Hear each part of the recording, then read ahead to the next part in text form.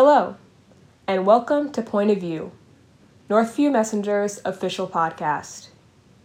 My name is Noelle Reed, and I'm your host. Today, I'm going to be talking about my generation, Generation Z, specifically our involvement in political and social movements like the recent Black Lives Matter protest.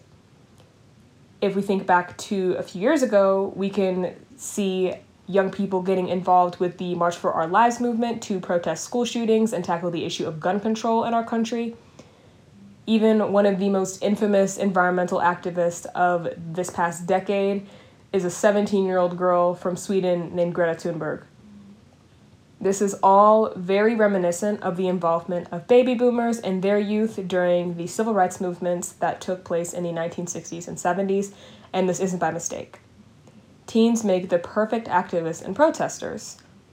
It's not like any of us work full-time jobs that could leave us without free time to protest.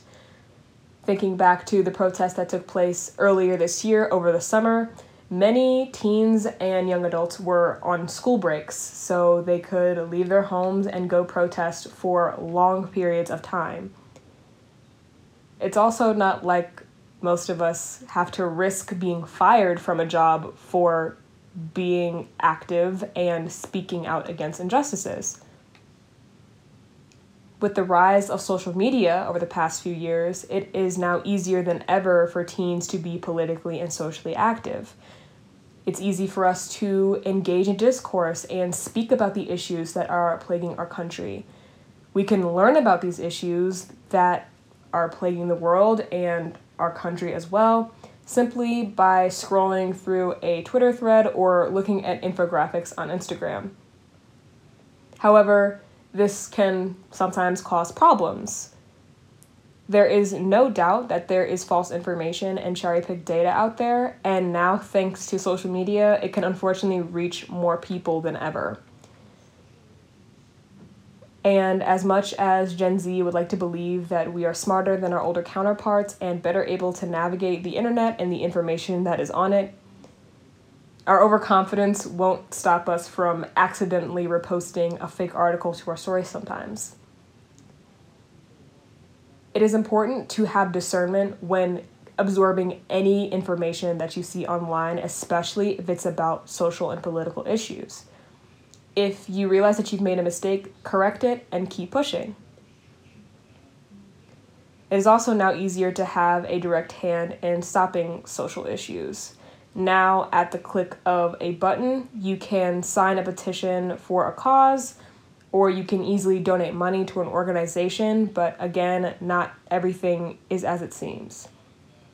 For petitions on the website change.org, if you decide to be generous and donate at least $5 to the petition, you may think that it is going to the cause that you signed the petition for, or maybe the person that started the petition, but it is actually going to change.org as a company. And some petitions on that site won't actually do anything to help certain causes. You can't sign a petition to help people that have been displaced by natural disasters. Signing a petition made in America by an American will not do anything to aid those stuck in social and civil crises overseas. It is understood that you only want to help, but if you truly want to provide relief for people in these situations, it would be better if you donate money to that country's branch of the Red Cross. If you want to sign a petition to help a cause, find a reliable site or person that would be able to actually have a hand in changing that issue. Gen Z wants nothing but to make the world a better place. But sometimes that isn't the intent for all Gen Z activists. Some of us are simply social media activists who only advocate for marginalized people and issues just so that they can get a few thousand likes. This kind of activism does nothing to enact change in the lives of the people that need it. Posting a black square captioned #Black Lives Matter is not enough. Posting pictures of you at pride parades is not enough. If you really want to help, listen to the struggles of the minorities around you. When you hear your family members or friends being bigoted, call them out. Educate yourself on the history of this nation.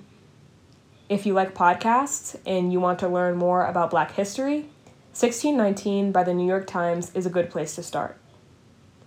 If books are more your style and you want to learn about LGBTQ+ history, We Are Everywhere, Protest, Power, and Pride in the History of Queer Liberation by Leighton Brown and Michael Reimer is also a good place to start. Lastly, vote for leaders that are going to help create change that will better the lives of those around you. Choose legislators that are going to protect the rights of marginalized people. Choose legislators that are going to reform systems and hold those who are doing wrong accountable. If you would like to vote early, you have just shy of a week to do so, with early voting in the state of Georgia ending on October 30th, and November 3rd is Election Day. I hope you liked this episode. If you would like to know when the next episode is released, follow our Instagram and our Twitter at NHS Messenger, or go to our website, nhsmessenger.org, where you can also find a transcript for this episode. Thank you so much for taking the time out of your day to tune in, listen up, and look at your world from a different point of view.